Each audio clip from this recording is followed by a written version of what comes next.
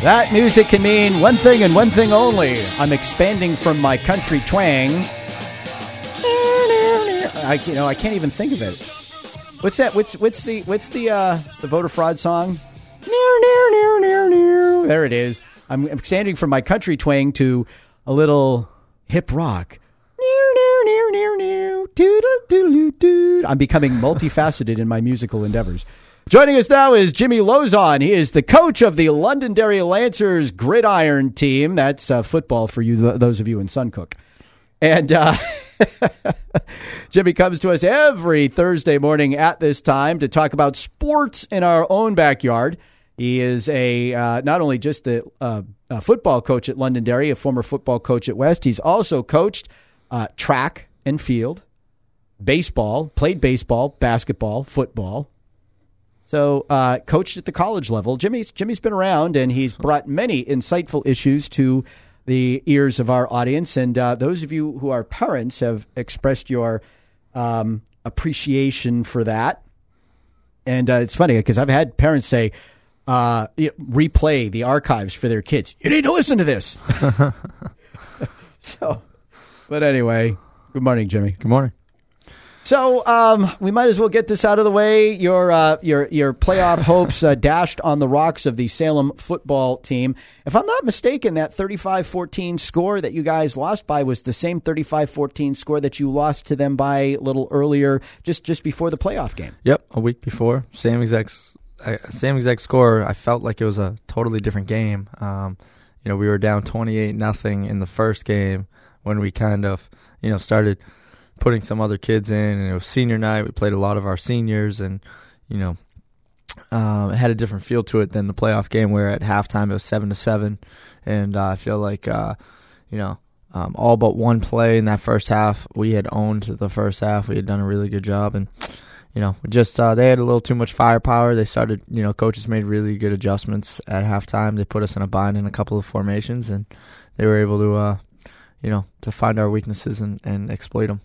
There you go. So now you were a little, you were a little, I don't want to say worried perhaps because of how you were going to tackle the game and the people that you chose to start versus people who maybe were expected to start because, well, they were seniors or this or that. Yeah. So did you end up taking any heat for some of those coaching decisions? Or? It's the toughest part of the job is to make those type of decisions. And in a playoff game, you've got to do, or I guess at the end of the day have to do what I think's best, and that's not always correct. But there's no way of knowing unless we make those moves. And no, I didn't really take any heat for it. I didn't talk to every single kid and check on how they were feeling, but I'd imagine some of them probably were a little upset that they didn't see more playing time in a playoff game. But at that point we've got to win to survive to move on to the next week, and so we had to make some moves. But I'm proud of our guys. They had a great season. I don't think many people were expecting us to go 6-3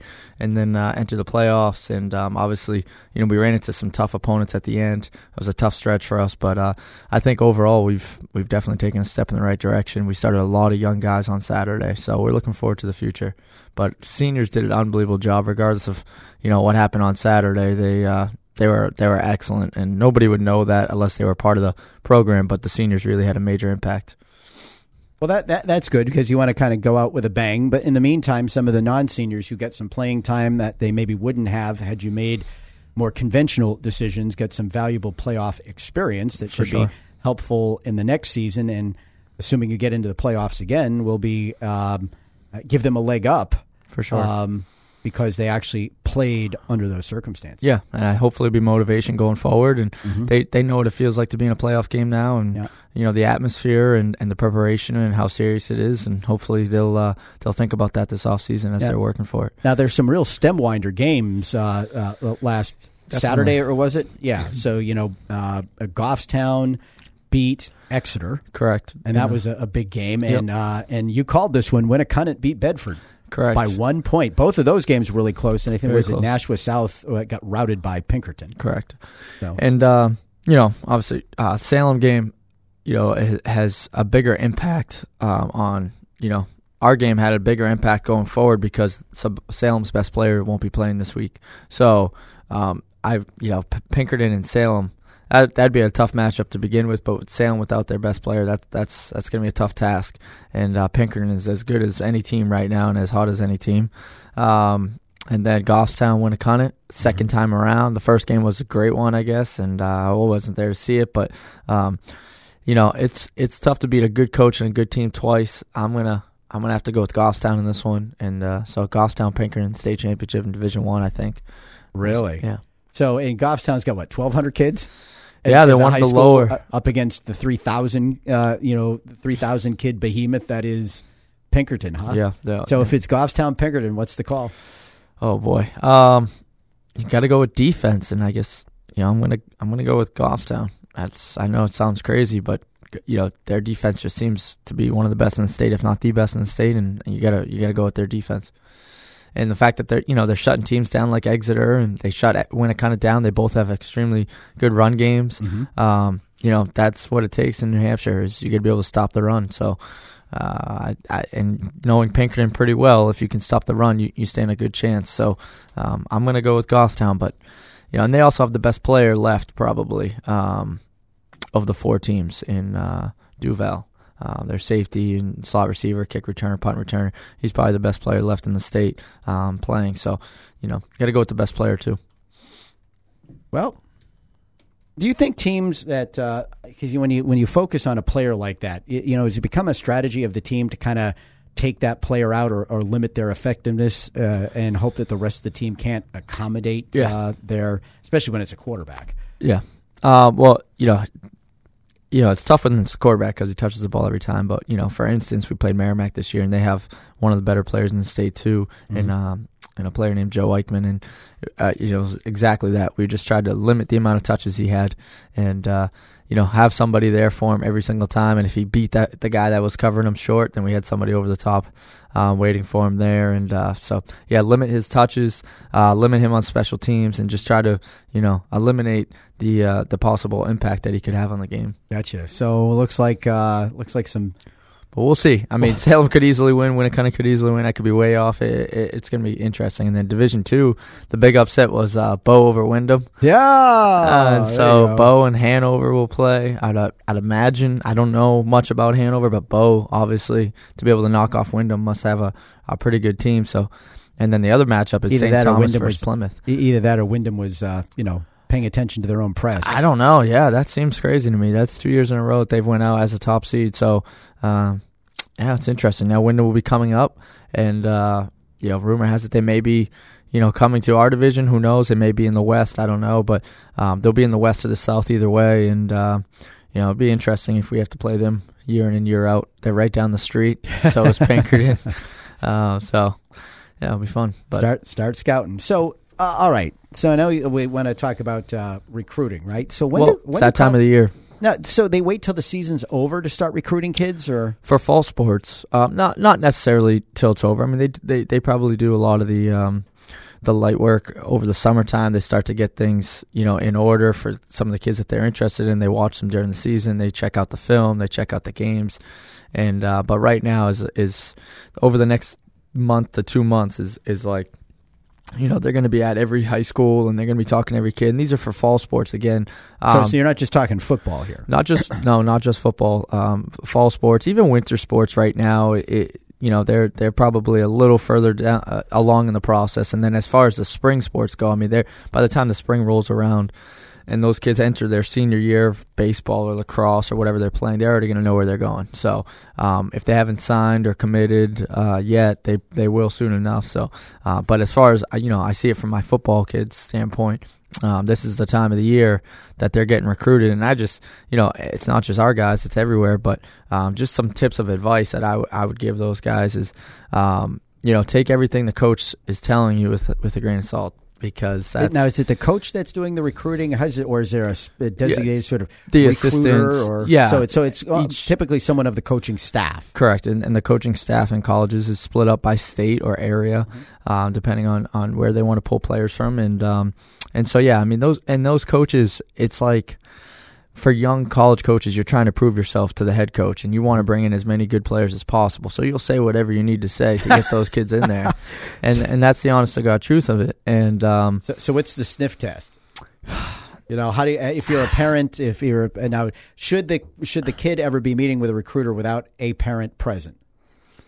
Yeah, I mean, I do think that would be a good thing because the player has to speak for himself too. And that's another thing a lot of college coaches want to see is they want to see less of the parent and more of the player. Well, especially if they're going to say anything, right? Exactly, and absolutely. And so, my advice to the players just, listen to what he's saying, but look at the program as a whole. Look at, go see a game. Look at the position players that you're going to be going up against. Look at the roster.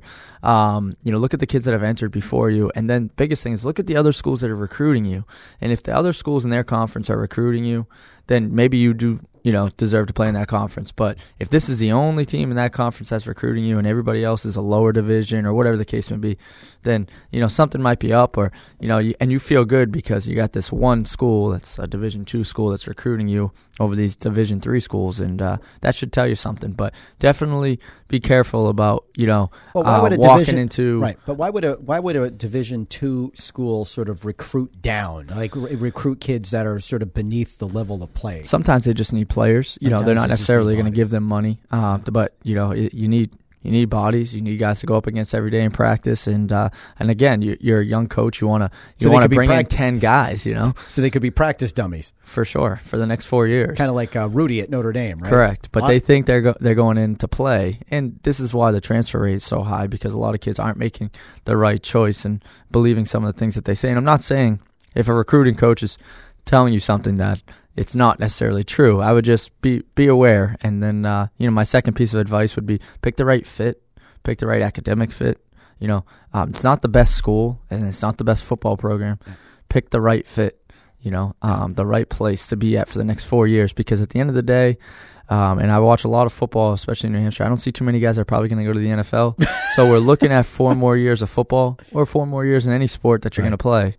And at the end of the day, all that really matters is that degree and that what you learn over those next 4 years. And that's actually pretty good advice. We've had a brush with recruiting in my household. My son is a track and field, and he was recruited by Regis College, which is in Boston, Catholic college. So we like that.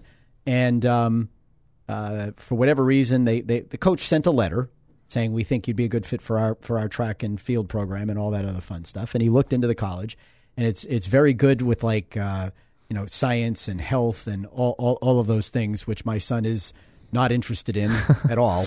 And especially given his experiences in science and chemistry and biology, we won't go into the details, but he's like, there's no way that I'm right. Yeah, this is not right for me. Right. So it was nice. He was flattered. He was honored. Exactly. We were all a little bit surprised, like, okay.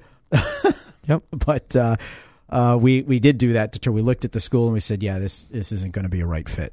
Yeah, the right fit in, the right area. And there's so many things that go into it and the right price and all of that kind of stuff. Yeah. And you got to, it's tough because you want to go in and play football and have a great experience. And that would be the next big thing is pick the school that you're going to have a great experience at and understand that you're probably going to go back to the bottom. You're going from being, the senior to the guy to in the newspaper to everybody. Bring me that spit bucket. Exactly. And you're back to the bottom. And some kids, it's not the case. Some kids come in as freshmen and make an impact right away. But the majority of them are going to go back to the bottom. It's like going back into high school again.